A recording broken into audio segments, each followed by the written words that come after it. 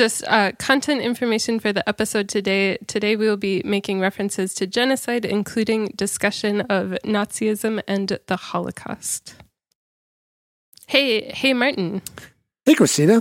Will you go get me a LaCroix? No. Will you please get me a LaCroix? Yeah, I mean, that's very polite, but no.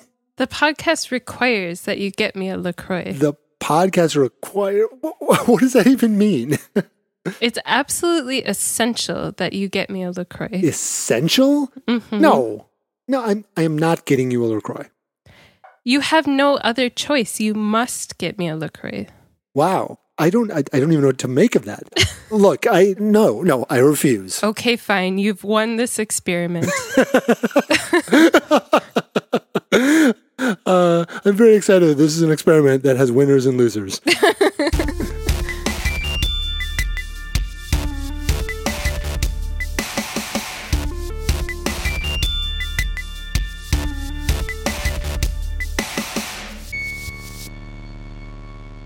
Hey everyone, welcome to They Did What to What, a virtual journal club where we read the classic psychology studies that help explain how we think about how we think.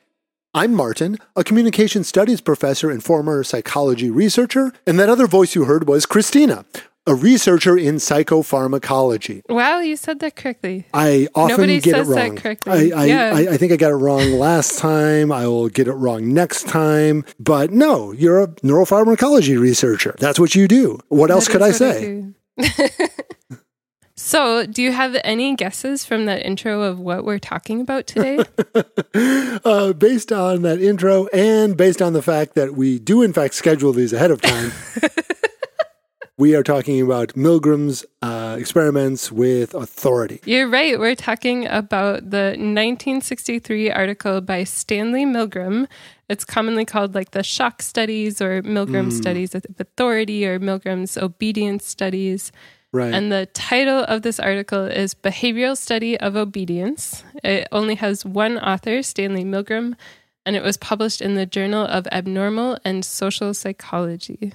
Behavioral study of obedience. Does this imply that we are dealing with behaviorism again, or are they using behavioral in a more general sense? Behavioral in a more general sense. This isn't behaviorism. Okay. We're done with behaviorism. Nobody cares.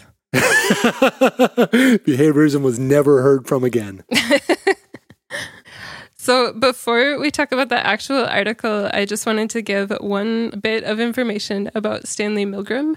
I checked out the book that was written about his whole life called The Man Who Shocked the World. And I started reading it, and the book went into so much minutia of Stanley Milgram ate this food and he lived on this block and his mother wore this pattern of dress. And I was like, oh, that's too much. That's too much. So I just picked out some pieces. Okay. But he was a social psychologist. He was born in 1933. So he was born right before World War II and he died very young. He died at only 51 years old. But he got his PhD in social psychology from Harvard, and then he became an assistant professor at Yale in 1960. He did his notable work, the shock experiments or the behavior obedience experiments at Yale. And he was motivated because he was a Jewish man and his parents were Jewish. They were Jewish immigrants from Romania and Hungary. Oh, okay. And his father participated in World War II. He had relatives that participated in World War II. Right. And obviously he still had family in Romania and Hungary. Right. So he was extremely moved by the events of the Holocaust and of Nazism. Right. And one quote that sticks out, he wrote in a correspondence to his friend, he said, quote, "I should have been born into the German-speaking Jewish community of Prague in 1922 and died in a gas chamber some 20 years later. How I came to be born in a Bronx hospital, I'll never quite understand." So he really held the events of World War II and Nazism and discrimination and genocide, obviously, close to his heart. Right. And he has stated, and people have theorized, that these experiments directly came out of that upbringing and having that community and that background of having family affected by the Holocaust, of having a father who fought in World War II, right, of being Jewish and seeing this persecution and genocide of Jewish people. So that's the real foundation, the real underpinning of this study. I've seen that attribution before too, that this and a few other social psychology experiments of the era were outgrowths of World War II, trying to figure out how could this possibly have happened? Yeah, So, exactly. Milgram. Yeah. And for Stanley Milgram, the person, that's a very real and true and repeated thing. It's not something that was made up over time. Oh, okay. At the end, there's Stanley Milgram, the movie character, and that was not true for Stanley Milgram, the movie character, but we will talk about that at the very end. Oh, okay. Which is very silly. But in real life, for the real article and the real Stanley Milgram, it is 100% a direct response to World War II and to Nazism. Okay. Milgram opens the paper directly referencing Nazism and directly referencing genocide. So the introduction to the paper is all about obedience and how obedience is a basic element whenever you have more than one human in a place. If you're not totally isolated and by yourself, there is obedience to authority. There's submission, there's defiance, there's obedience, there's the will of others. And if you have any sort of communal living, this will be an inherent and inescapable element of communal living. And he said it's been reliably established that from 1933, so the year of his birth, to 45, when World War II ended, millions of innocent people were systematically slaughtered on command. Gas chambers were built, death camps were guarded, daily quotas of corpses were produced with the same efficiency as the manufacture of appliance. So he frames everything as millions of people were forcibly and intentionally killed. How did this happen? And his question is, how do people obey orders, or why were people obeying these orders to do this? Right. Because this couldn't be the will of one person. One person had the will, and then everyone else submitted to that will. Right. Is that what you were taught? Were you taught this study? Do you remember being taught this study? Yeah. So we did this in intro psych, and then I think I mentioned before that I took a class that was called Studies in Psychology, or Famous Studies, or Pivotal Studies, or something. So obviously we talked about this. And I think we also talked about it in my research methods class for some reason. Ooh. In any event, yes, we did hear some of this. We didn't get this kind of broader, almost philosophical framing of obedience is fundamental to all human society. We didn't really get that framing, which does really, I don't know, in terms of having a so what for your study, that's That's a big so what. Every interaction that every human has had with another human has an element of obedience and authority. Yeah. It also makes me think there were, in this era, a lot of other sorts of scholars and, political theorists and philosophers who were born around the same time, who were working on the same sorts of problems. So hearing this also helps me contextualize Milgram, more broadly in terms of intellectuals who were working in this era. Yeah, and Milgram's study is certainly the famous study, but this study is about 8 pages long, and it had, I think it was like 10 to 12 references at the end. Yeah. And for a lot of these older papers, there's like 2 references, and one of the references is their own. Right. But Milgram does state that there are multiple people contemporary to him that are also working on obedience, and he cites their work in this paper. I didn't go read those other studies, and maybe we will in the future, but Milgram was not the only person studying obedience at this time. His study design was just so shocking, no pun intended. It was quite shocking, that I think it really became attention grabbing in a way that other studies maybe weren't. Right.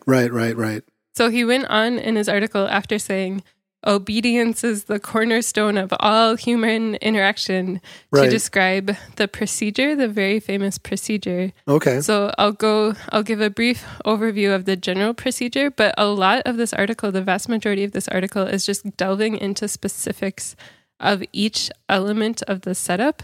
Okay. So most of this is going to be methods description because most of the paper is methods description. Okay, yeah.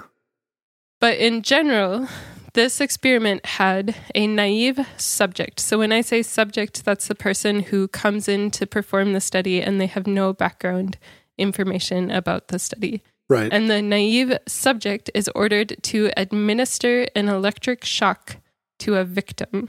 The shock is a simulated shock. It's not a real shock. No one was actually being harmed in the study. There were no real shocks in the study. Right. And the person receiving the shock is, quote, in on it, or an actor that's part of the experiment. So they know the experiment ahead of time. They've agreed to this. They're an actor in a play, basically. Right. And they're not being harmed.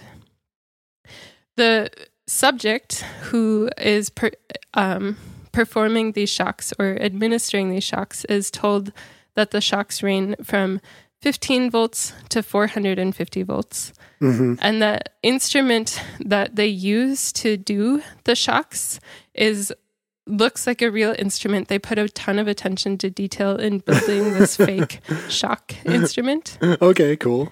And each of the levels is labeled in a group, and the lowest group is slight shock. And then the very, very top, the 450 volts, is labeled danger, severe shock with a triple X, XXX on it. So they were really trying to sell, like, this is really bad. These are bad shocks. The victim, or the person who is in on the experiment, who's pretending to receive the shocks, has standardized responses to the shocks. So for every subject who came in, the victim behaved in the same way. Right. And the naive subject, the person coming in to do the study, is told that the study is the effect of punishment on memory and learning. Oh, okay. So they were told, we don't know that much about memory. We don't know that much about learning. We don't know if punishment enhances memory and learning. So you're doing this procedure, you're doing this so that we can advance the science of memory and learning, because we don't know that much. So there's, in essence, they're making fun of behaviorists. Yes, they are. Relying on the participant knowing enough about behaviorism to go, yeah, that sounds right. That sounds like something a behaviorist would do. Yeah, shock some people. I read Watson. So yeah, they're told, like, we want people to learn better, and we're just asking the question, if they're shocked when they have a wrong answer, will they learn better? Yeah, yeah. So Milgram termed every shock that the subject who didn't know what was going on administered to the victim who was in on it.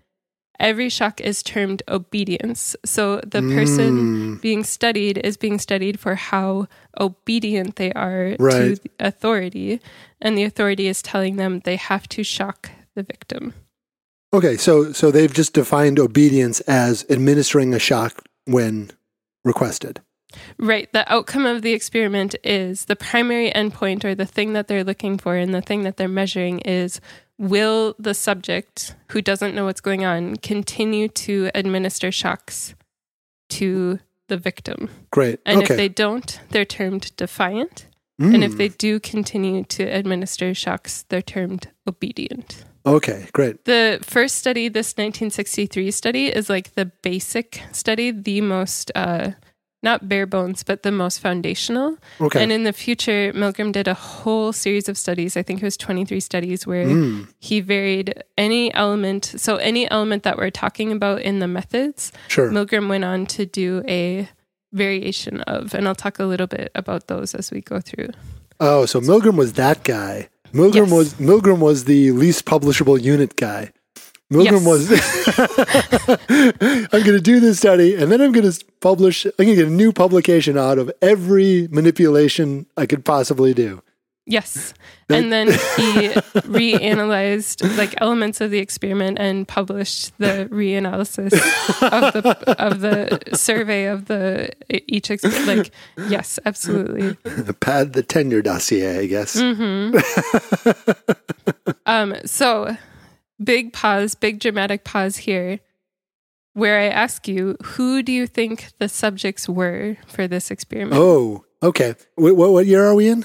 63? These were being performed in like 60 to 63. So we're not out of the realm of possibility that they are just kidnapping orphans. However, Milgram is going to have a particular sensitivity toward that. So I'm going to say these are undergrads in intro to psychology classes. And what sort of like makeup, if you had to fill out a table describing... Okay. Well, so it's 63, so we're probably beyond the point where we care whether they're right-handed or not. Although maybe... You're correct. Maybe. I don't know. I wouldn't be surprised if most of the methods were describing whether or not the person was left-handed. But I'm going to say they were all men. Hey, ding, ding, ding, ding, ding. Oh, great. So it's going to be like the like Galton's synesthesia experiment, where we're going to generalize from 100 boys to all of humanity throughout all time as the basis of the invention of language. Yes. Great. So the element that you got wrong is these were not undergrads. There was actually a range of ages and of occupations. Oh, this is interesting. 1963, so your occupation is the most important thing about you. Right. We've invented sociology. We've invented sociology, and he was a social psychologist. So okay, well, that's good. That's good. Yeah, we're making progress here. We have 40 men from 20 years old to 50 years old. Sure.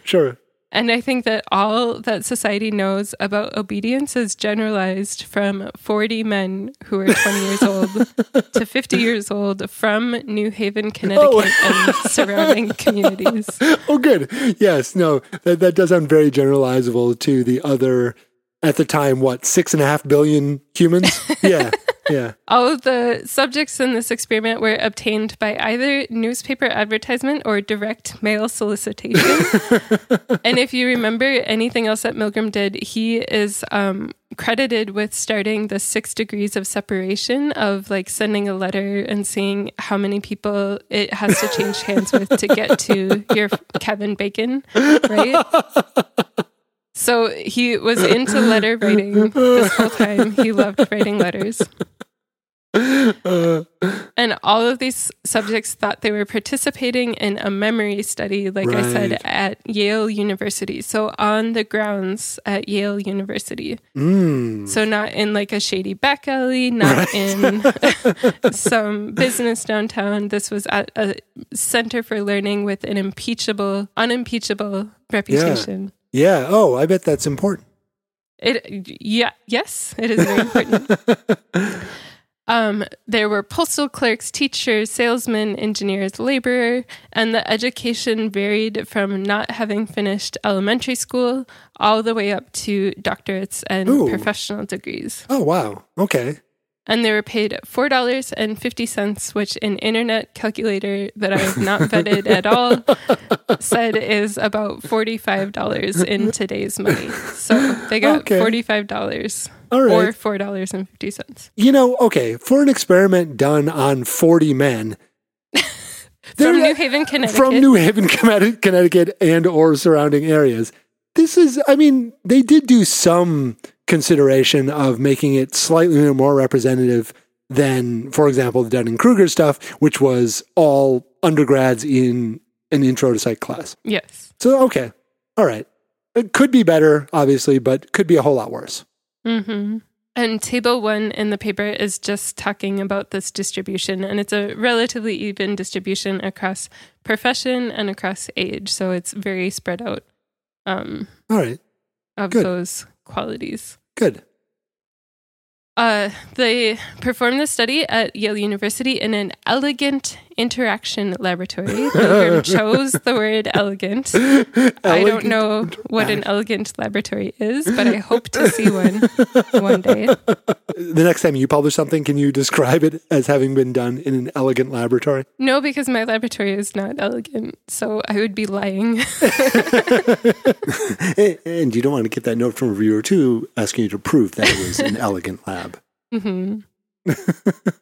And the person who played the experimenter, or the person who played the person standing there in a lab coat saying, "You must continue administering the shocks," was played by a 31-year-old high school teacher of biology. Okay. His manner was impassive, quote unquote, and his appearance was somewhat stern, and he was dressed in a gray technician's coat. So they fully went down to the drama department and they're like, dress this man as if he was an elegant researcher. Although rather than trying to get an actor to, be impassive and somewhat stern, they just got, a high school biology teacher. And they're just like, act like you. And he's like, can do. So... And then the victim, or the person receiving the fake shocks, was played by a 47-year-old accountant. He was trained for the role of receiving the shocks. Okay.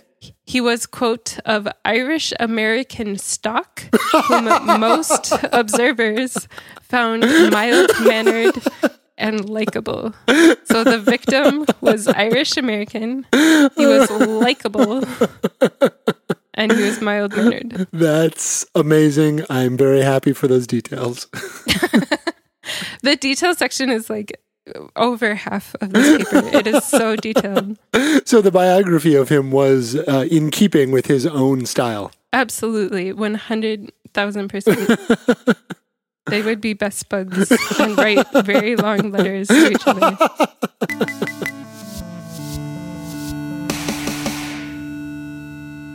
So each experiment, the experiment was run 40 times, and each experiment only had one naive subject, one of the 40 males from New Haven, Connecticut. Right. And then the victim was the same for every experiment, so there was no variation of the victim. Okay. And at the beginning of every study, there was text read off that was the same, so I'm going to read the text. Okay. And it was, quote, "But actually we know very little about the effect of punishment on learning because almost no truly scientific studies have been made of it in human beings. Mm-hmm. For instance, we don't know how much punishment is best for learning. We don't know how much difference it makes as to who is giving the punishment, whether an adult learns best from a younger or an older person than himself, or many things of that sort. So in the study, we're bringing together a number of adults of different occupations and ages, and we're asking some of them to be teachers and some to be learners. We want to find out just what effect different people have on each other as teachers and learners, and also which effect punishment will have on the situation. Therefore, I'm going to ask one of you to be the teacher here tonight and one of you to be the learner. Do either of you have any preference? And then, here's the trickery. Yeah. The subjects drew slips of paper from a hat to determine, quote unquote, who would be the teacher and who would be the learner. Ah. But it was rigged. Right. Both slips of paper said teacher, and teacher is the person administering the shock. And then after the drawing, the teacher and the learner, the subject and the person pretending to be shocked, were taken to the room. And the learner was strapped into an electric chair. Whoa. Did the teacher see this happen? Yeah, they were both brought into this room so that the person administering the shocks would see there's actually an electric chair. The person is actually strapped to the electric chair. Yeah. And then the person who was doing the learning, the actor in the situation, had an electrode attached to their wrist. Yeah. And the teacher was told that an electrode paste would be applied to avoid blisters and burns. Whoa. Wow. Nice detail. And then the subjects were told that the electrode was attached to the shock generator in the adjoining room. So the shock generator that went from 15 to 450 megavolts. One of the things that I'm curious about here is the studies we've looked at before have not involved this sort of deception. Yeah. And is that sort of a new thing at this point? Yes, and it's a big deal. Okay. It's a really big deal. That's like the biggest, one of the biggest controversies about this experiment is that it was critical to deceive the subject. Right. Yeah. As part of the experiment. Right. And at a certain point, this just becomes the thing. It becomes de rigueur in social psychology. It just becomes the thing that is done. And so it's interesting that this also kind of kicks off that social psychology, I don't know, trope, for lack of a better word. Yeah. And I'll talk about it after we go through this paper. But the aftermath of the paper and of his work was really focused on the credulity of the study and deceiving the subjects of the study, and if that is okay to do or not. That was a big question at the time. So his funding hinged on that. His right to publish hinged on that. He did public debates about if this was okay or not. So after we go through the paper, I'll talk a little bit about some of the aftermath. Great. Okay. Cool. And in order to improve the credibility, the experimenter declared in response to a question by the learner that although the shocks can be painful, they cause no permanent tissue damage. So every subject, all 40 of the men from New Haven, Connecticut, were told that the shocks are painful, but they cause no tissue damage. Okay. So then the next thing can get a little bit tedious to explain, but they did a paired association learning task where the subject, the person administering the shocks, read a series of word pairs to the learner. So like apple, red. Okay. And then they read the first word of the pair along with 4 terms, and the learner or the person receiving the shocks was supposed to correctly identify which word was paired with that first word. Right. And at this point, the person administering the shocks or the real subject of the experiment couldn't see the learner. So there was a box that would light up with one of the 4 answers, like A, B, C, D. Right. And that would be how the learner communicated with the teacher or the person administering the shocks. Okay. Every time the learner got a question wrong, the person administering the shocks or the teacher would go up 15 volts, so it hit the next switch up. And like I said, each section of shocks was marked with increasing severity. So It went from slight shock to moderate shock to strong shock, very strong shock, intense shock, extreme intensity shock, danger, severe shock, and the 2 switches after danger, severe shock were just marked XXX and XXX. So they really played up the sliding scale or the increasing intensity over time. That's amazing. They're making some really nice touches here. Right. We're not even going to tell you how bad this is. It's just don't do it. And like the detail of we're going to make sure that even though you shock them extraordinarily, they're not going to get blisters. Like there's some nice details in this. They're really drama llamas. They're really like performance, performance theater people. Right. Because they also had sound. Upon depressing a switch, a pilot light corresponding to each switch was illuminated in bright red. An electric buzzing was heard. Wow.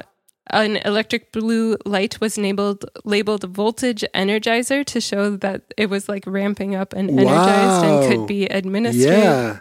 There was a dial on the voltage meter that swung to the right when it was depressed. There was a whole bunch of sound and light and movement that accompanied each click. So it had an effect. Like every action had effects to reinforce that something real is happening here. Yeah, wow. Is there information about who built this thing? I think they built it. I think Milgram had like a research assistant that built it with him. You know, my partner was a prop master for 20 some years.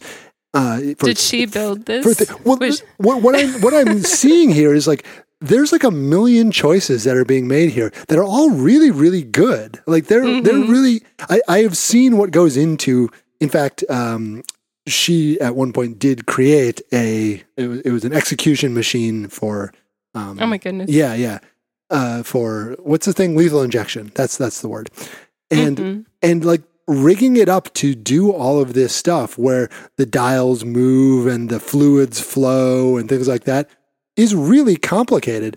So in order to work well, it takes a lot of devotion. My point is, they're putting as much work into prop design as they are into experimental design here. And that's... Do you know where your partner was in 1963? Do you have any information as to their whereabouts? Can you verify? that she was not a Confederate of Stanley Milgram? Was she in New Haven, Connecticut? Does she think fondly back to her days in New Haven, Connecticut? I don't have evidence that she wasn't. Like I said, I'm as impressed by their theatrical elements as I am by the experiment itself at this point. Yeah. And we're not even done yet. There's still more. There's still more. Yeah. The generator itself had a label that said shock generator type ZLB, Dyson Instrument Company, Waltham, Massachusetts. That is awesome. But I wonder if Dyson, the company that now makes like all those hair products and hand dryer products, yeah, are they an offshoot of the Milgram experiments? That is awesome. They really sold this. Mm-hmm. And in addition, every subject, so every person who was administering the shocks and was deceived as part of this experiment, received a 45-volt sample shock so that they knew that the generator actually worked and actually administered shocks. So they were given a little test 45-volt shock, which is quite low in terms of the total scale of shocks that they could receive. But they actually did give the participant a shock. Oh, interesting. Wow, that's really...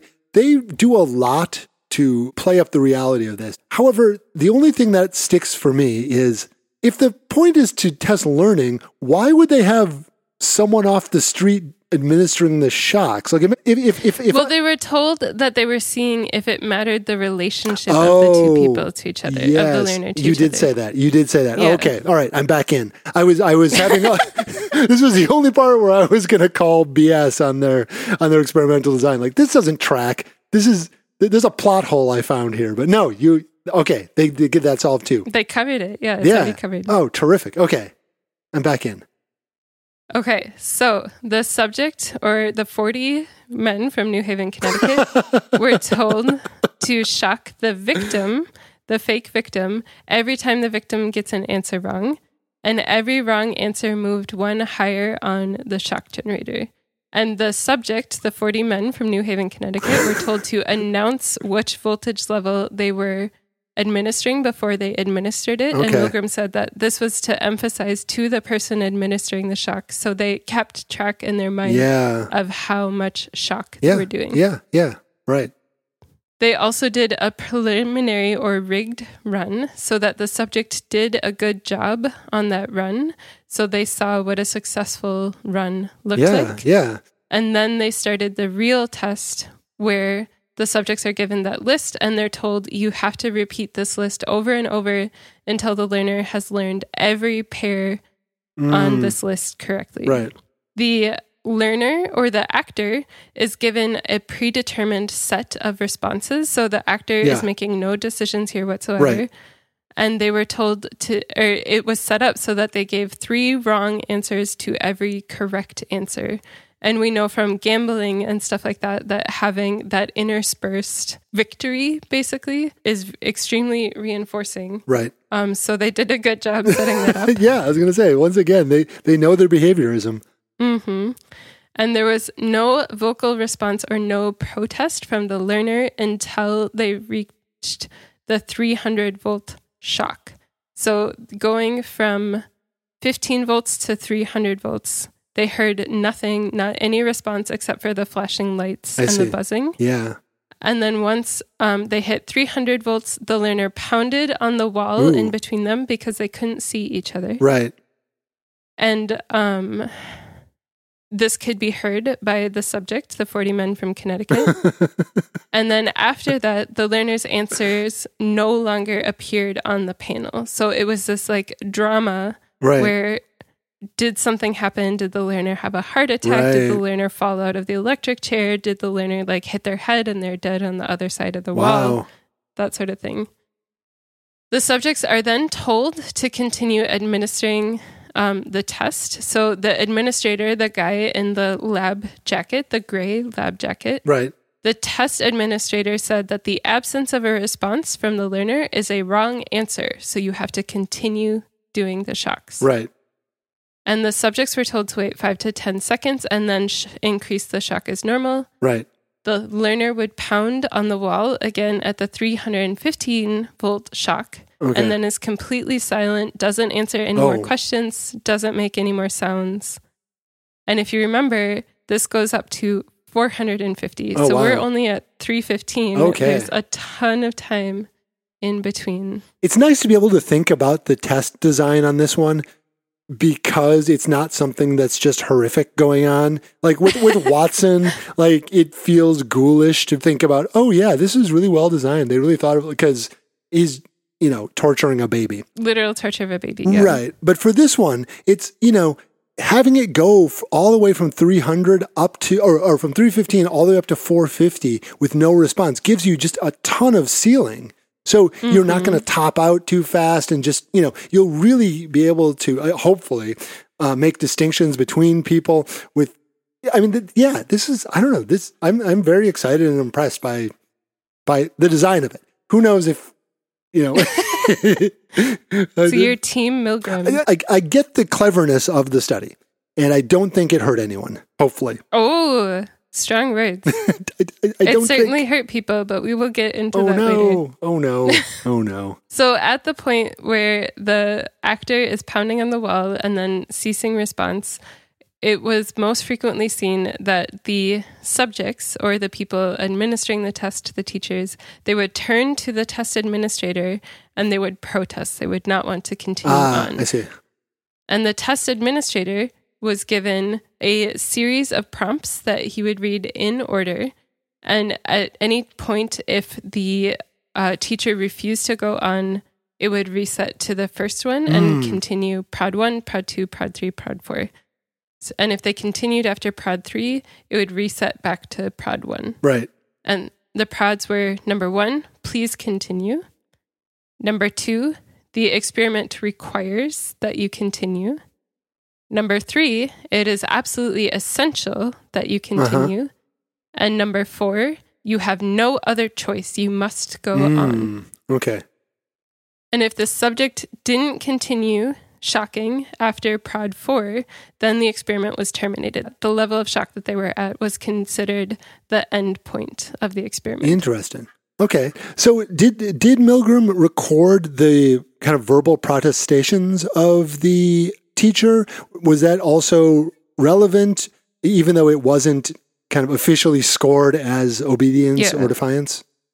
Yeah, so Milgram had both quantitative, the shock level, and qualitative aspects to the experiment. Cool. So almost every experiment was recorded. There was also an impartial observer. There was a mirror that was a, what is it called? A one-way mirror where the observer could see the subject, but the subject couldn't see the observer. Awesome. Okay.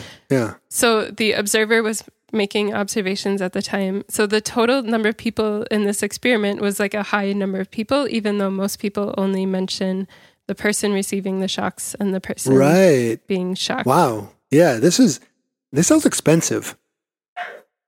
I assume that it was, because also with qualitative research, it's not just a number that you write down. You have to spend all of your time going through everything and picking out common themes among these 40 men from New Haven, Connecticut and surrounding area. Yeah. But yes, they did record the protestations. They recorded the nature of the protestations, that sort of thing. Yeah. A lot of the subjects asked about injury and if the learner was being injured. And the test administrator was allowed to say, although the shocks may be painful, there is no permanent tissue damage, so please go on. Permanent tissue damage is really specific. I know, yeah. Wow. And if the subject said that the learner didn't want to go on, so if the subject made claims for the learner, the test administrator, the person in the gray coat, was allowed to say, whether the learner likes it or not, you must go on until he has learned all the word pairs correctly. So please go on. Wow. And that was the same for everybody. There's no deviation from those phrases. Right. So that's the experimental setup. And then after the person stopped shocks, after they made it out of the 4-prod maze. Right. That was the end of the experiment, and they were, quote, de-hoaxed, or they were debriefed. Yeah. They were told what the actual experiment was, and they were given an interview at the end of the experiment. Mm-hmm. That was a very open-ended, unprompted. It wasn't like answer these multiple choice questions. It was just a sort of dialogue or conversation that went wherever the subject wanted it to go. Okay. So after the interview, the subjects would leave the laboratory in a state of well-being, according to Milgram. A friendly reconciliation was arranged between the subject and the victim. Yeah. An effort was made to reduce any tensions that arose as a result of the experiment. So they showed the subjects, the learner, that he was alive, that he was not actually harmed, that there was no shocks administered, that he hadn't fallen over and hit his head. Sure. And they did this informational interview at the end to record their thoughts and feelings. When you explain it that way, I begin to see where the damage might have taken place.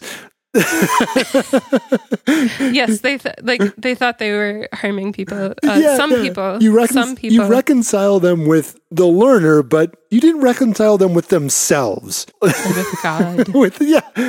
Oh, I get that you weren't injured, but I thought you were, and look what I did. Oh, dear. Yep. Yeah, this seems insufficient. This seems like the underdeveloped part of this study.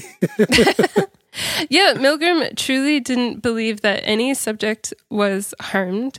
He thought that he was doing very good and shining light on a dark place, right? Like he thought that he was revealing something fundamental about humans that we didn't know before. Right. So he thought that people appreciated being told this about themselves, having this revealed to them. Oh, wow. Oh, that's, yeah.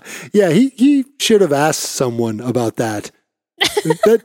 Do people want to be told nasty things about themselves? Yes or no? Yeah, wow. If only he knew anyone who could have helped him sort out how people respond emotionally or, dare I say, psychologically to uncomfortable things in, I don't know, social circumstances. If only he knew someone who was an expert in that who might have helped him out. If only he worked in a social psychology department. If only he had some colleagues who could have given him some guidance. So before performing the experiment and analyzing the data from the experiment, Milgram asked a bunch of his colleagues and 14 Yale psychology seniors to guess the distribution of obedience. And he published that data as part of this paper. Okay, this makes it worse. He was taking bets. Okay. He was taking bets, yeah, okay. for sure. Yeah, yep. The seniors guessed that from 0 to 3% of people would administer the highest shock available. They said either nobody would go up to XXX or just one straggler would shock up to XXX. Okay. And a lot of the colleagues, Milgram said from conversations, also predicted that nobody would do the XXX shock, nobody would make it to the end of the experiment. Wow. Nobody would go that high. And they said that the highest subjects would go was very strong shock, and nobody would go beyond that. So here's the part where you guess the outcomes, Martin. What do you think the outcomes of this experiment were? My guess is that if they were correct, this would not be a famous study. My guess is that if we discovered people are good, they won't follow orders that harm others, that Stanley Milgram would be an unknown. He would have quit social psychology and gone into community theater. That's my guess.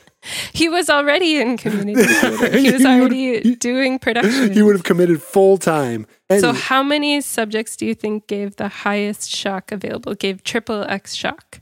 Should we have this be a cliffhanger? Because one, we should stop recording for a second to make sure we save files. And also I have to go to the bathroom. Yeah, okay. Let me see if I know how to stop this. Okay, so But yes, big cliffhanger.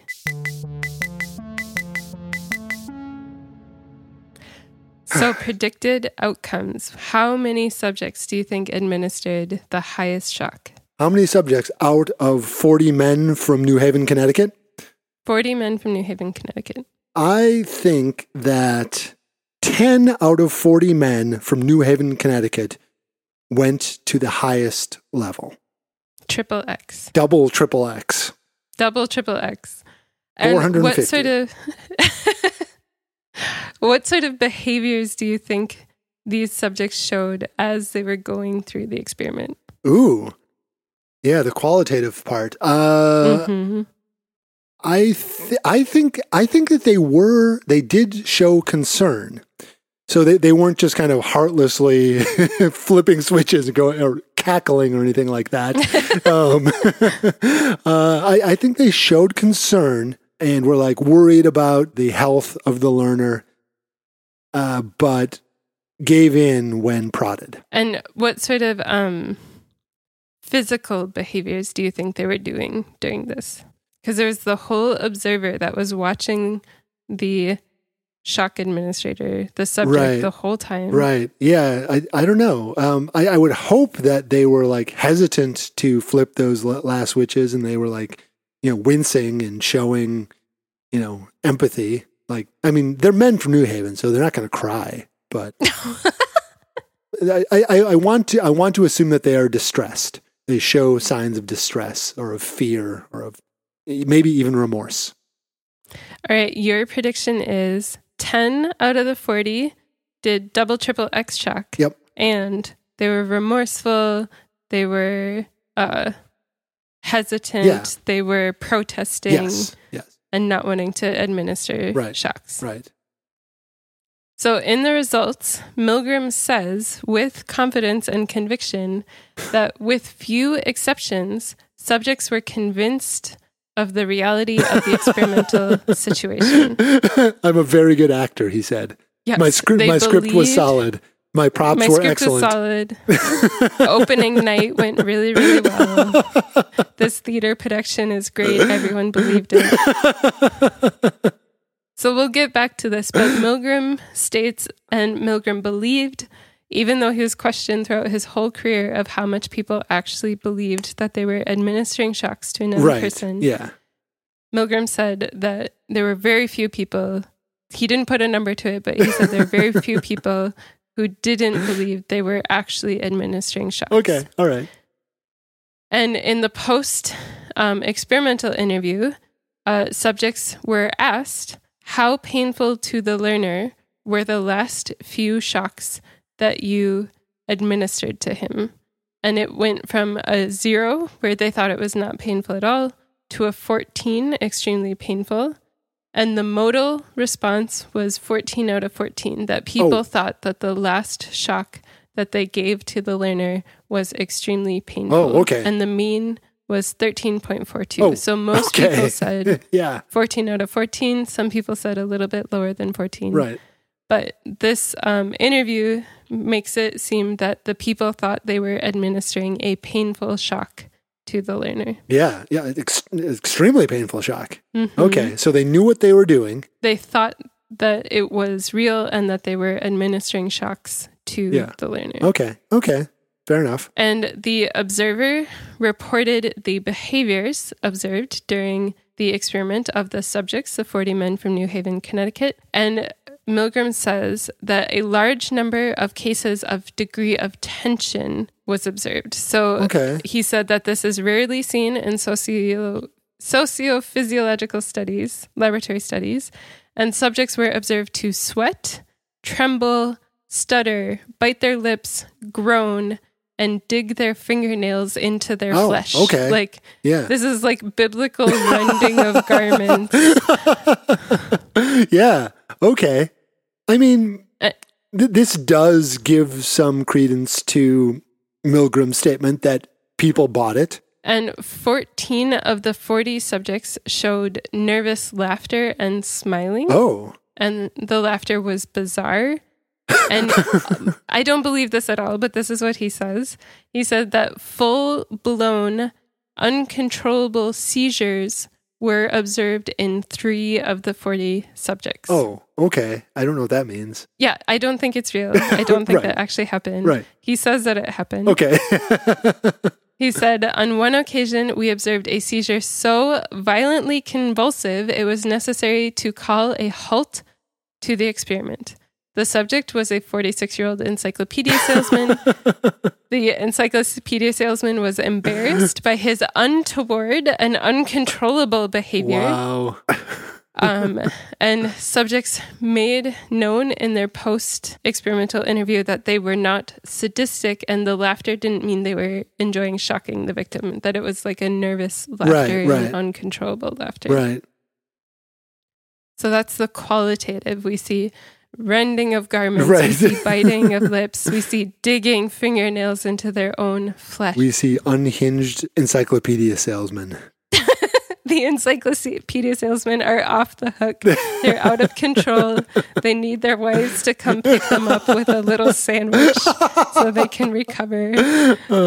We got to get these encyclopedia salesmen like back in line. We can't have this happening. I hope that was the takeaway of this study is we really need to deal with the encyclopedia salesman. And as I understand it, that is why Wikipedia is now a thing. Because encyclopedia salesmen are just so unreliable. Or they were just so emotional. Yeah. They were convulsing so violently. Yeah. Yep. And that's a fact. So if you remember, they grouped the shock levels from slight shock to triple double X severe danger Right. mega shock. Right. And no subject, none of the 40 men from New Haven, Connecticut, stopped administering before shock level 20, which was the 300 volt shock level. Okay. And the 300 volt is where the actor Right. banged on the Right. wall and started doing that performance. So nobody stopped before then. Okay. And if you look at the chart, 300 is the end of the intense shock. Right. And that's where you move from intense shock into extreme intensity shock. Right. Okay. I mean, they've been reassured that there's no physical harm coming to the person. No tissue damage. Oh, that's I think fair. it was very That's fair. specific That's fair. that they said Yeah. tissue damage. No, that's fair. right? That's fair. They were reassured that there'd be no tissue damage. We've seen that there are precautions against blistering of the skin. Mm-hmm. And the person isn't are they not responding at all up to that point? There's no like ouch or anything before that? They can't see each other. They can't hear each other. Milgram went on to do more variations of this experiment, including where the person administering the shock could see the victim of the shocks. Okay. And obviously there was decreased obedience if you can actually see who you're harming. Right. But for this experiment, nobody stopped before intense shock, and only 5 people stopped after they heard the banging on the wall. Yeah. Oh, wow. I would have hoped for a few to stop before 300, but I get why you wouldn't. But I would have expected kind of everyone to stop once the person bangs on the wall and is like, you're killing me here, or whatever he said. Like, that. So you're a very normal senior Yale psychology student. I am. Yeah, I would have expected. I would have. So 4 refused to go on after the second shock. If you remember going from 300 to 315, there was the second pounding on the wall, and 4 people stopped. So 9 out of 40 people stopped based around that acting. Right. And then 26 people went all the way to the double, triple X 450. 26? 26 of 40 people went all the way to the end. they went to, we're not even going to tell you how bad this is. Mm-hmm. This is ridiculous. Also, the person has not even responded for, how many is that? 1, 2, 3, 4, 5, 6, 7. For 8 shocks, the person hasn't even responded. Mm-hmm. They are obviously dead. At the elegant Yale University laboratory, they're just killing off experimental subjects left and right. So the people who stopped are termed the defiant people. Yeah. And the 26 people who went all the way to the end were considered the obedient people. Right. So even though it was 14 of the 40 who stopped, they still only stopped when they were in the extreme intensity shock, danger, severe shock phase. Right. And then once you entered danger, severe shock, there's nobody who stopped after the 390. Like if you made it to 390 volts, you're going all the way up to 450 volts. Oh. Nobody stopped in between there. Oh, okay. So they did run into a ceiling. Like it seemed like they were giving themselves a lot of headroom here. But yeah, if you've got 26 people all hitting the top, yeah, you're losing some precision. Mm-hmm. This is a full ceiling effect. Yeah. Where there's no real distribution of subjects here. Right. And qualitatively, Milgram reported some of the things that the defiant people said. And one defiant person said, "Oh, I can't go on with this. This isn't right. It's a hell of an experiment. The guy is suffering in there. No, I don't want to go on. This is crazy." And then another subject said, "He's banging in there. I'm going to chicken out. I'd like to continue, but I can't do that to a man. I'm sorry, I can't do that to a man. I'll hurt his heart. You take your check." No, I really couldn't do it. And then he also stopped. Oh, wow. I couldn't do this. Importantly, I couldn't do this to a man. I'm sorry, I can't do this to a man. I'll hurt his heart. Sounds like something from like a rom-com. And they fall in love when they meet at the post experimental interview. Right. And like, should we write this? We should write the Stanley. Yes. Yep. I'm in. Yeah. If there's like a way to work in a classic 2 dates on the same night thing, except it's 2 experiments on the same day. So he has to run between labs and be changed clothes in between, changed from a gray lab coat to a white one, right? I agree. Yeah. I have nothing to add to that because I think it's so brilliant. There's nothing more to be said. We'll have to come up with a title. How about like 41st Shocks?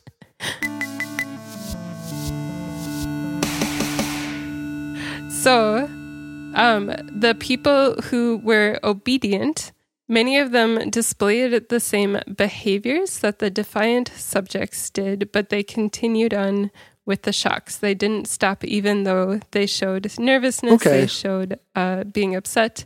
They mopped their brows, they rubbed their fingers over their eyes, or they nervously fumbled with cigarettes. So these people were allowed to smoke because it was 1963. In this elegant laboratory, they were smoking as they were doing these learning experiments. That's amazing. Yes. Anyone listening to this who is under the age of 30, yeah, you could smoke inside, and also there were encyclopedias.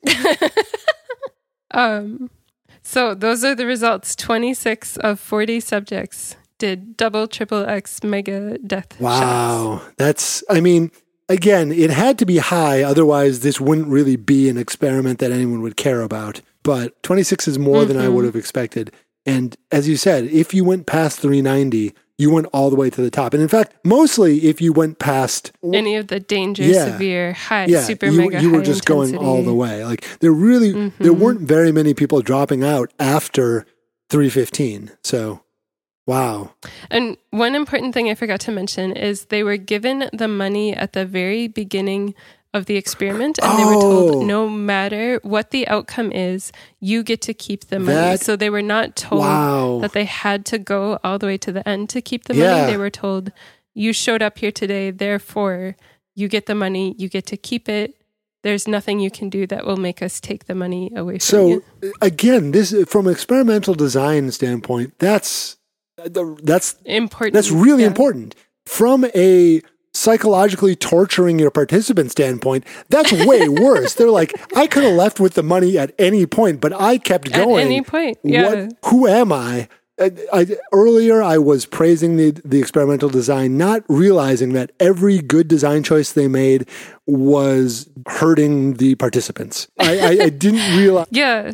And it was certainly closely watched because of how famous it became. Yeah. And a lot of the conversation around it is part of the protection that we have for experimental subjects now is decisions that came as following this experiment going on. Okay. So that's it in terms of data reporting. We have the qualitative reporting of the emotional state of these subjects, and then we have the data that 26 of the 40 men from New Haven, Connecticut will shock people to XXX mega shock. As long as they are asked to do it by a biology teacher in an elegant laboratory.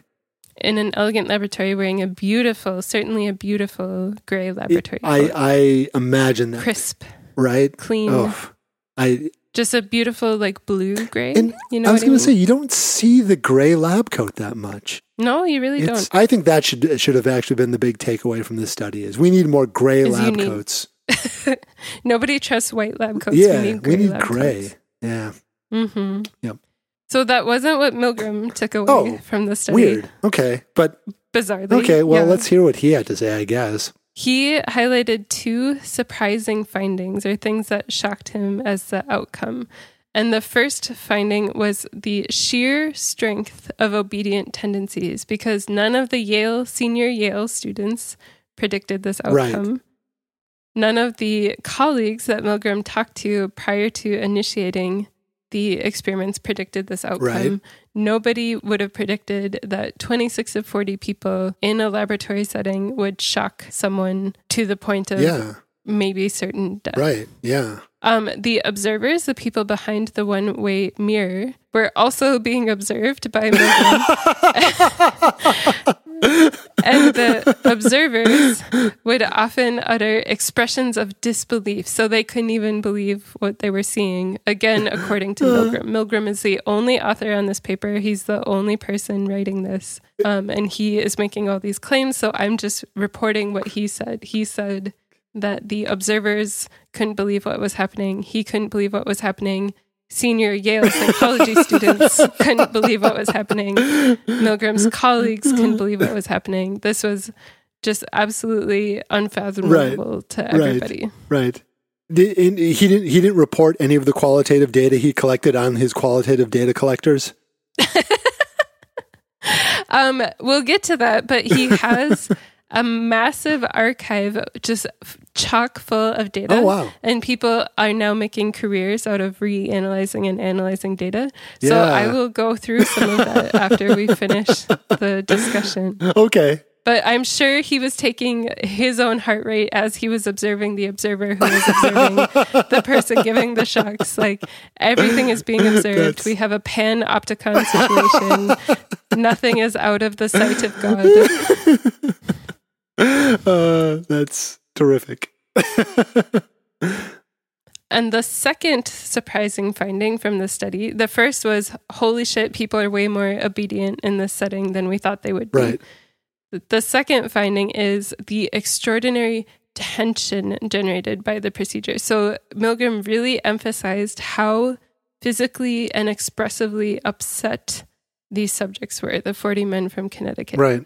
And Milgram said, I observed a mature and initially poised businessman enter the laboratory smiling and confident. Within 20 minutes, he was reduced to a twitching, stuttering wreck who was rapidly approaching the point of a nervous collapse. He would constantly pull his earlobe and twist his hands. At one point, he pushed his fist into his forehead and muttered, "Oh God, let's stop it." And yet he continued to respond to every word of the experimenter and obeyed until the end. So he really emphasized that people were outwardly showing signs of nervousness, showing that they didn't want to obey, that there was this tension between what they were doing and what they were told to do and what they wanted to do, which was not hurt people. Sure. So those are the two findings. Right. Do you believe in the uncontrollable seizures? That these seizures happened? Given his demonstrated penchant for drama, this literally reads like bad theater. What did we say he did? Pulled on his earlobe, twisted his hands, pushed his fist into his forehead and muttered, "Oh God, let it stop." No one ever said that. This is... There's a museum in Las Vegas that I went to. I didn't know about it ahead of time, but it was called the Zach Bagans Haunted Museum. Okay. And it's a guy who apparently is on the show Ghost Hunters. Sure. And he collects haunted items. Sure. And you can't just go to this museum. It's like an experience where you have a guide walk you around and they tell you how haunted each thing is. Nice, yeah. And as I was reading this study, I kept thinking about the Zach Bagans Haunted Museum. Yes. Because for every haunted object, the guide would say, people have reported headaches and seizures and bizarre smells and fainting and collapsing after viewing this haunted object. Yeah. And I'm like, there's no difference between the Zach Bagans Haunted Museum and this experiment. It's the same. So one of the things he really seems to be doing here is not only selling the scenario to his participants, but he's really selling this experiment to the psychological community. Yeah. He's got this personal narrative at the beginning, and then throughout he's reporting people rending their clothing and pressing their skulls and, gnashing their teeth. teeth. Yeah, he's really selling this to his audience. And it seems not unlikely that has some amount to do with the popularity of this study. I mentioned this last time, too, when we were talking about Dunning-Kruger, where they wrote a really good paper. It's got jokes. It starts off with an anecdote. It's just written in a really inviting way, despite whatever, technical failings it might have. I think also part of it is that studies like this can be easily understood outside of the discipline. So you don't have to be a social psychologist to understand obedience to authority. Right. You don't have to be a social psychologist to understand that people who don't have any knowledge think they have more knowledge than they have. There's no jargon. There's no discipline-specific knowledge that you need to have to be able to read this article and understand it. Right. Especially the fact that this one is so counterintuitive. It's, nobody would believe that a businessman from New Haven, Connecticut would shock somebody. Mm-hmm. Yeah. And at the end in the discussion, Milgram went into 13 reasons why people obeyed the test administrator. Ooh. And he listed these off. And I just pulled some out because 13 is so many. It is a lot. But he said it's important that the study happened at Yale. That has an unimpeachable reputation. Yeah. It's important that the study was for a worthy purpose, advancing knowledge about learning and memory. So the people administering shocks thought they were doing science. They thought they were doing real science that would really help people. The subject believed that the victim, or the person receiving the shocks, voluntarily submitted to the system, that they showed up just the same as the subject showed up. Interesting. That the subject was there voluntarily, and importantly, that he would be breaking his word to stop the experiment. That he'd be going back on. He said he would participate, but he didn't want to participate anymore. Okay. There was this sense of obligation because they were paid this amount of money, the $45, that they felt obligated to continue performing the work that they were paid for. Oh, interesting. Okay. It was important that they felt that it was randomly assigned, that they could have been the learner, but instead they were the teacher because of that rigged hat pull at the beginning. So being able to identify with the person makes them more likely to torment them, is his supposition. That's, part of he's posing these kind of like, here's a whole bunch of reasons that could be contributing to the outcome. Or put another way, here are 13 further experiments that I could do. And he fully did all of those experiments, yes. Every variable is a variable that he tweaked. So he did different locations. He had the test administrator wearing different clothing. He had the proximity. Wait, they got rid of the gray lab coats? Yes. Oh, and people didn't obey if there was no gray lab coat. That is, I cannot support anything done without a gray lab coat from here on out. No, it proved the necessity of the Oh, that's gray true. lab coat. Okay. I am going to ask my department head to buy me a gray lab coat. Probably multiple, Yeah. right? No, that's a good point. Yeah, I don't want them to, well, I would have to do experiments to find out if they smell horrible because I've been wearing it for 3 years, if that improves or we'll have to get Milgram on that. That sounds like more grant money. Does the smell of the lab coat? Does it matter? Yeah. It was important that the subject was told that the shocks are painful but not dangerous. Right. It was important that the learner continued answering questions even after the shocks. So they continued participating. So the learner wasn't tapping out until they supposedly died. Right, yeah. But then it made it so that the subject didn't want to tap out. I see. Oh, yeah, okay. And just more discussion of the tension of not wanting to admit that they were doing harm, and quitting would be them admitting that they were administering painful shocks to another human person. Sure. So what do you think? That's it. That's the whole study. One of the things that occurs to me, this could also be an explanation why someone like Watson would torture a small child. I'm being serious. Watson feels an obligation to do it. He's been paid to do this. This is his job. Yes, he thinks he's hurting someone, but it's for a worthy cause. It's for advancing science. Right. Yeah. So a lot of this seems as much like a justification for the experimenter to do horrible things as for a participant. And I don't know if Milgram, it seems like where Milgram really falls down is in the sort of meta-criticism, like criticism of his own work. So I don't feel confident that he would have had that level of introspection or self-reflection. But that's one of the things that occurs to me pretty quickly is that list of conditions applies to researchers themselves. Yeah, for sure. And you're absolutely right that he was not self-critical in that way. He was very entrenched in believing that he was doing a good thing. Right. And like I mentioned, he had public debates where people debated the outcome of his experiment. There were people contemporary to him. So in 1964 starting, people were publishing criticisms of his conclusions of the study and questioning how generalizable the study was. Yeah. If it only applied to a laboratory setting or if this could actually be applied, like he's trying to state, to humankind, that humans are very obedient. Right. So Milgram died at a very young age. He was only 51, I believe. And then many years after his death, Yale University released an archive. They archived his work, and it's a massive, huge archive that people can go and research and pull data from. And he taped so many things. He wrote down so many things. And he had 266 linear feet of files in 424 boxes. Yeah, that just like he perpetuated his own career by publishing every iteration. Yeah, he guaranteed the careers of several additional researchers just by generating that much stuff. Yeah. So the article that I read about this is called Credibility and Incredulity in Milgram's Obedience Experiments, a reanalysis of an unpublished test. Okay.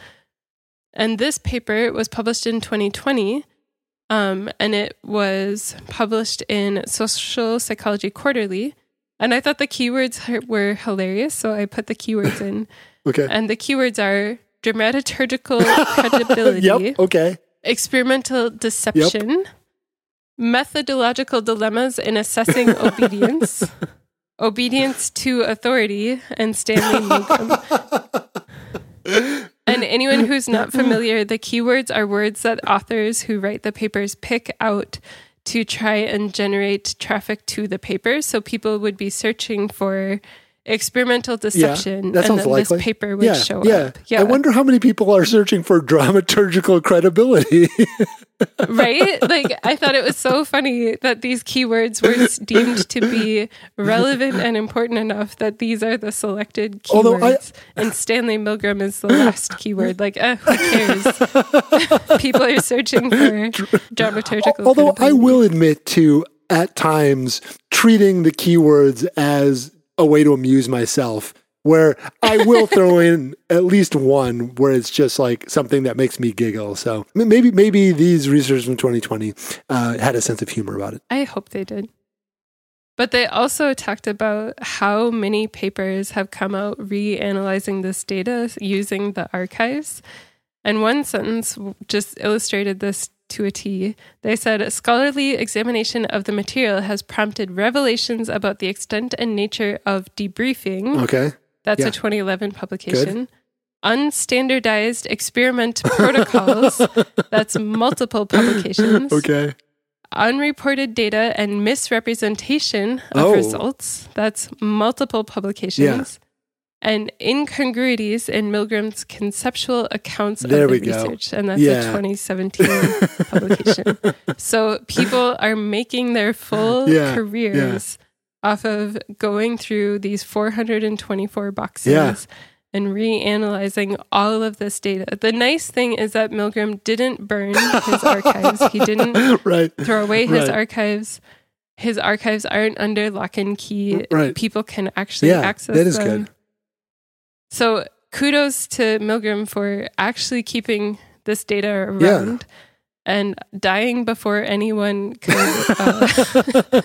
dying before he could prevent anyone from accessing it. Right. It's easy to be a little bit cynical as an academic of the publication mill kind of aspect of it, where his value as a researcher is partially measured in the people who get to make careers off of. But at the same time, less cynically, that is what you should do. You should probably go back and investigate these studies and find out if they were done well. You should replicate them. You should critique them. So yeah, and especially the obedience to authority study, the study that every person, probably this is the most famous study we've talked about. Undoubtedly, It is extremely important that we all think that this study found that people are extremely obedient to authority, but upon further examination, there are all of these problems, cracks in the foundation of that conclusion. Right. So this 2020 paper said that many current scholarly narratives tend to accept Milgram's assumption that we are all capable of torture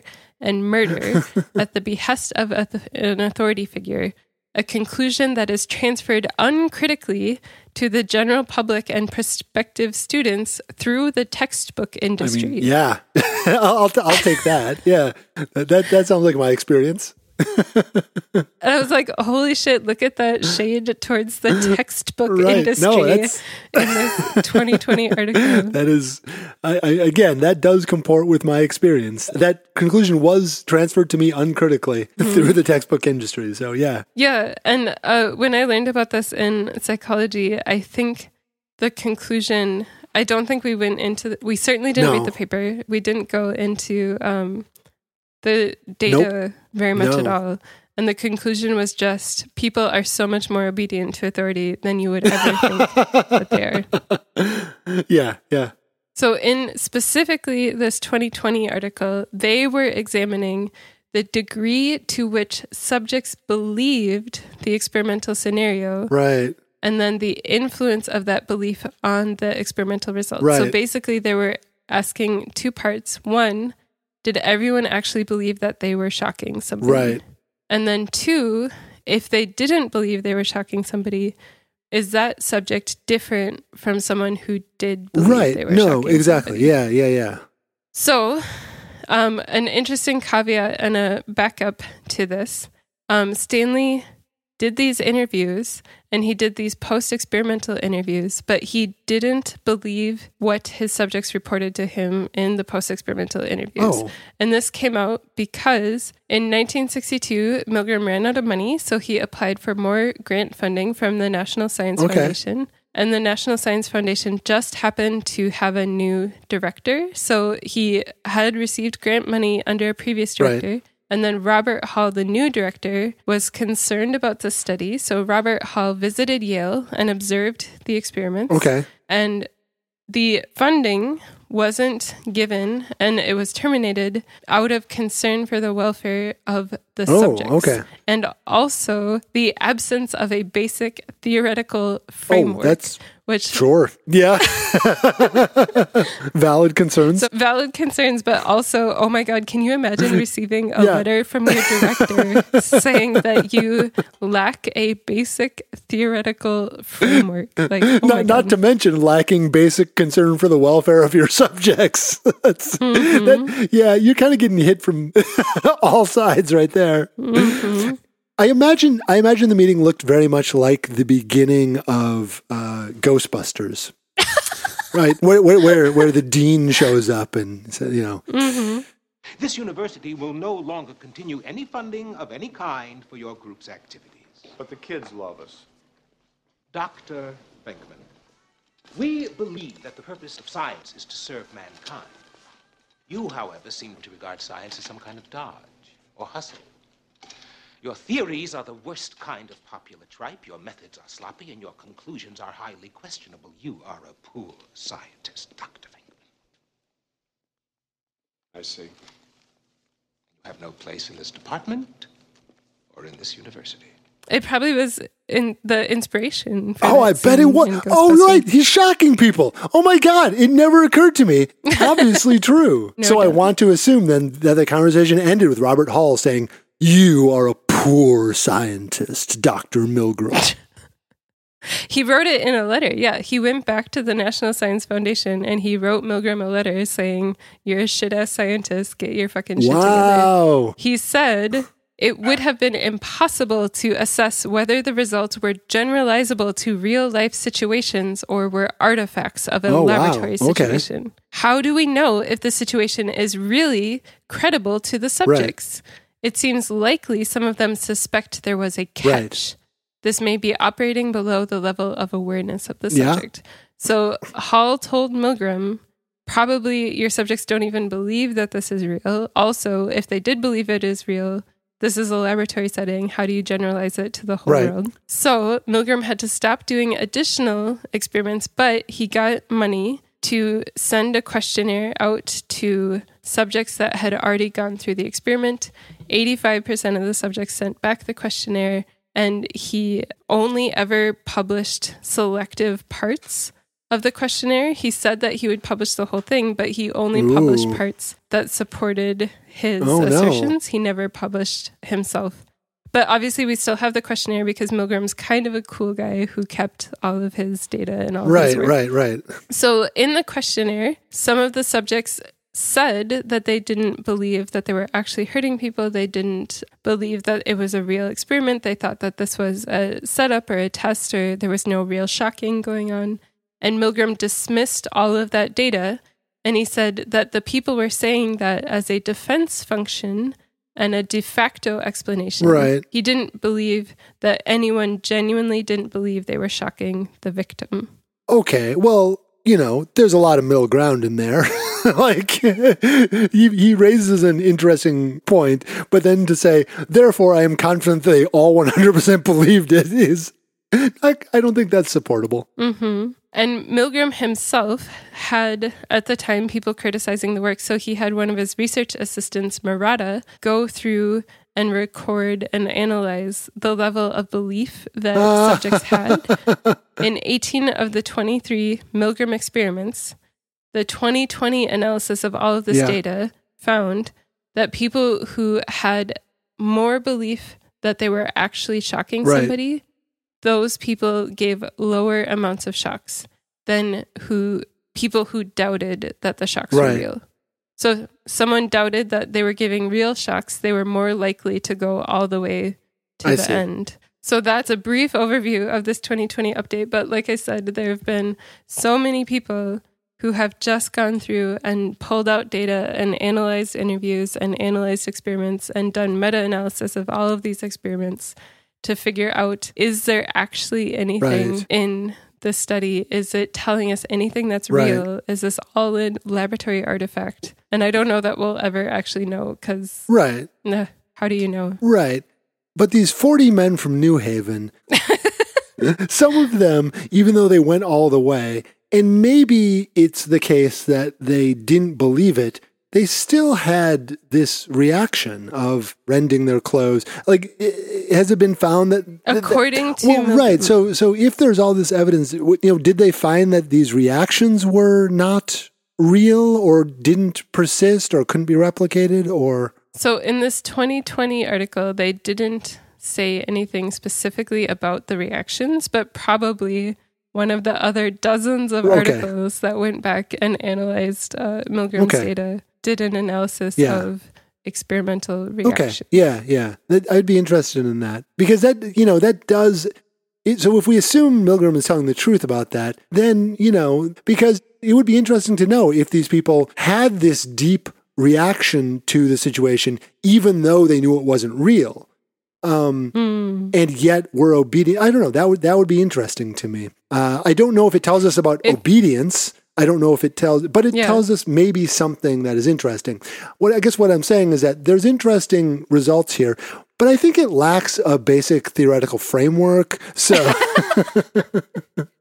Is this where you take off your face and actually you are Robert Hall of the National Science Foundation? This is my training for admin.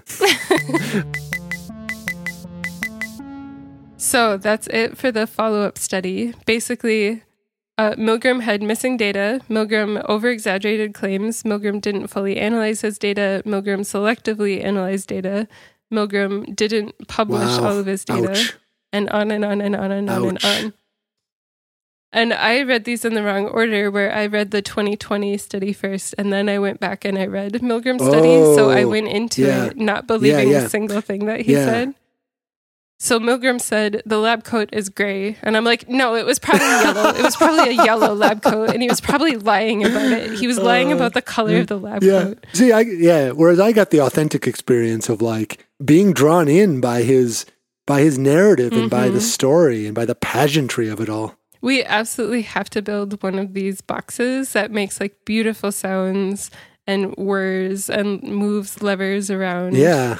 It seems like such an incredible object, and I didn't see anywhere if this object exists in a museum somewhere. But I absolutely want to physically see it. Okay, well, like I said, I do live with a experienced prop master. I bet I could get her to build us one of these. We'll have to get this commissioned. Well, maybe we can call Robert Hall and see if he'll fund our recreation of our artistic recreation. Okay, are you ready for the actually incredibly legitimate pop culture reference of the day? Yeah, I am. I'm so ready. It's very legitimate, and it's actually legitimate. This definitely sounds legitimate. Definitely legitimate pop culture reference of the day.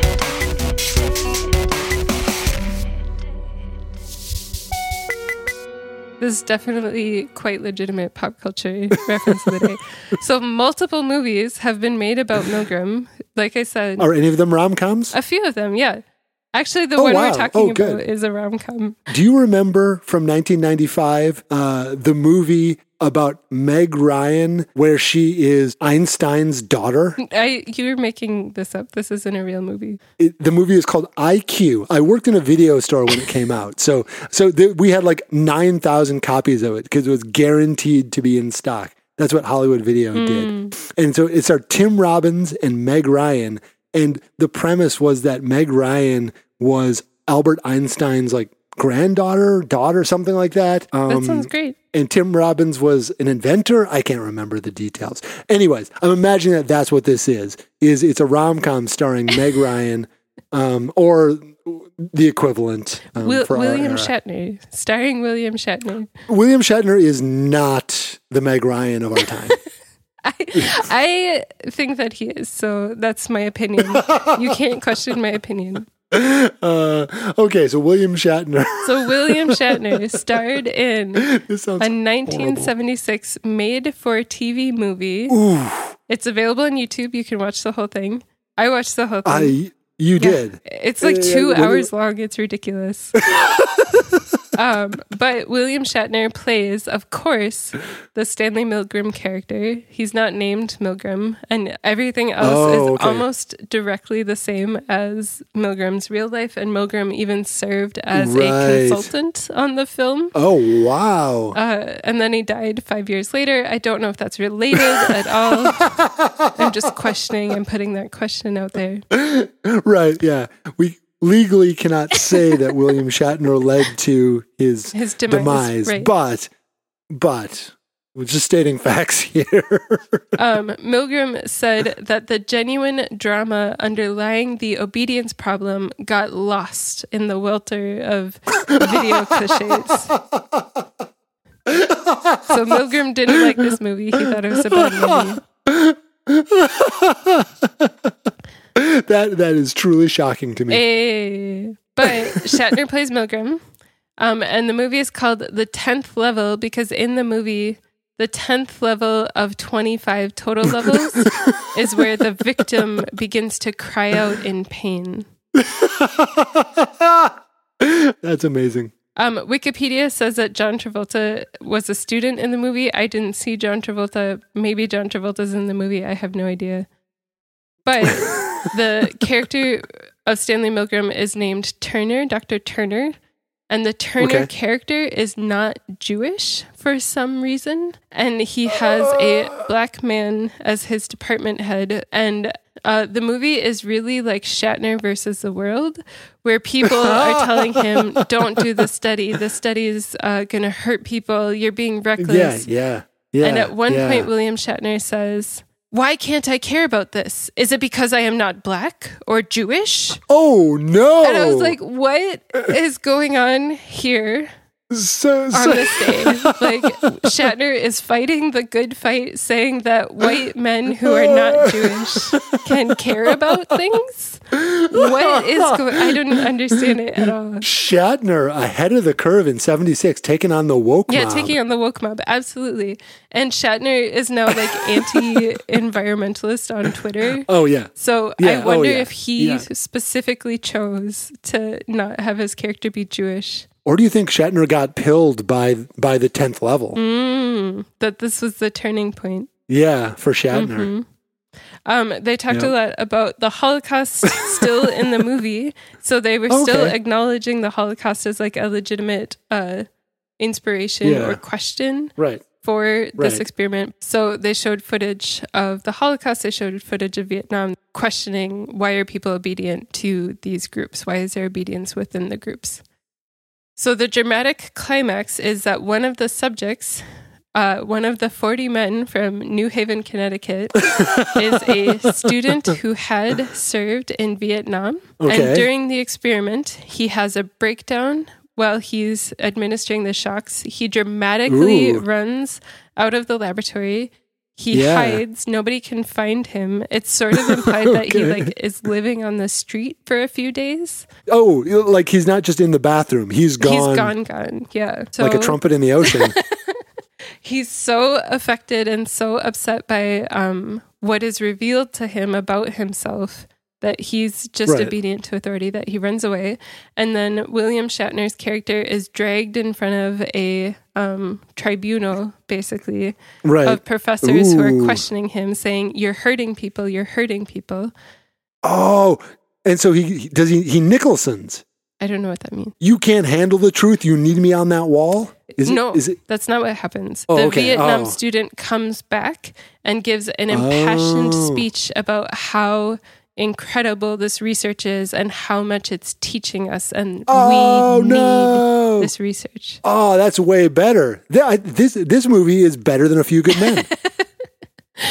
So the Vietnam student says that Turner is a visionary, that inside of everybody is a cold-blooded killer who would shoot dogs and cats and women and children and old men and babies. And only because of this incredible work by Dr. Turner / William Shatner do we know this about ourselves. Oh, wow. So Turner/Shatner wins the tribunal, and then he goes and he sobs on a woman that he used to have sex with. And that's the end of the movie. The movie is like 50% William Shatner via this character hitting on women, and then 50% the experiment, right? No, yeah, I mean, it's Shatner, so we expect that. Mm-hmm. Yep.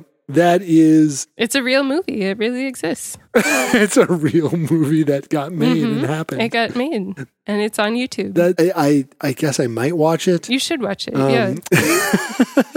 It's wild, too, that on some level they highlight the problems with this study that Milgram was not really aware of or highlighting. So, yeah, it's interesting that for whatever failings it might have, they did really go after some of the things that needed to go after, I guess.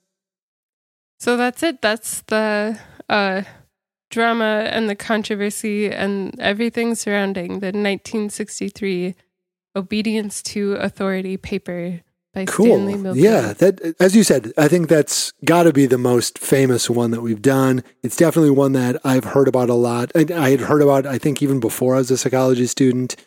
And absolutely one that I had not read and really didn't get a whole lot of the criticism of either, which is... Mm-hmm. Yeah, I think the volume of criticism to original study is like 100 to 1 or 1,000 to 1. The original study is very short, very concise. And everyone's like, no, it was wrong. Yeah. You did this wrong. That's amazing. And it is nice that he left enough of a paper trail for people to do that. Mm-hmm. This was 76. You'd think he would have learned from Nixon. If you record everything, it'll come back to bite you. But no, 63. Oh, 63. Oh, yep. 63, okay. Yeah. That's right. We didn't know about Nixon. Yeah. Okay. So Nixon should have learned from him, actually. Yeah, it is good that he kept things around and kept them accessible such that the criticism could happen. And do you know anything about the state of obedience psychology now? You know, in any of these later analyses, did they talk about reversals or... Oh, the only thing I really know about the state of obedience studies now is that 100% of them are like marred by our collective knowledge being... Sure. This original study. I don't know anything about original obedience studies happening today. Right. Versus studies trying to like disprove or prove or interact with the Milgram study. Right. Yeah. And you know, now that I think about it, it might be a little bit unfair of the NSF guy to say that there was no theoretical framework, because on some level, you know, it seems like one of the things that he did was really solidify the notion of obedience as a thing to be investigated by social psychologists. Mm-hmm. There's all sorts of other ways you could have framed this outside of this notion of obedience, you know, on a scale of defiance to obedience. It seems like, so I don't know, it seems like he did do some stuff. Now, the fact that what he did wasn't good is maybe not to be celebrated necessarily. But yeah, it seems undeniable that he really influenced the state of social psychology in a big way. Also, as you said, leading to things like, hey, do we need to check on our participants? Do we have to make sure that they're okay at the end of this? Mm-hmm. I would have to guess that this is the most influential study that we've done so far. For sure. I think the most culturally ubiquitous term I would guess would be Dunning-Kruger. But I think in terms of research impact and just an understanding that we all know on an inherent level is that people are insanely obedient to authority. Whether or not that's true, that's what the results of this study said. Yeah. It has just turned that into common knowledge. Mm-hmm. Well, so I think that 6 is probably good for calling it season 1. Yeah, we did it, season 1. Yeah. There are obviously several other big studies out there that people have heard about, that people know about. Here's a little factoid I can drop. Yeah. Stanley Milgram went to school with the guy who did the Stanford prison experiment. Whoa, is that so real? They were buddies. That's real. So season 2, we can visit the Stanford prison experiment. That sounds good. Yeah. There's a bunch of big name studies out there that we haven't done. I suppose we could also maybe do some follow up on some of these other ones. We also talked a little bit about just going over like what goes into a study, how they're written up, some of those formal elements that I think would be fun, but that's because I'm that kind of nerd. So yeah, there's a bunch of possibilities for season 2 about how we want to do it. But in any event, I'm excited to do it. Yeah, it'll be fun. Cool. I guess thanks for listening to all of these, and we'll do more. Bye for now.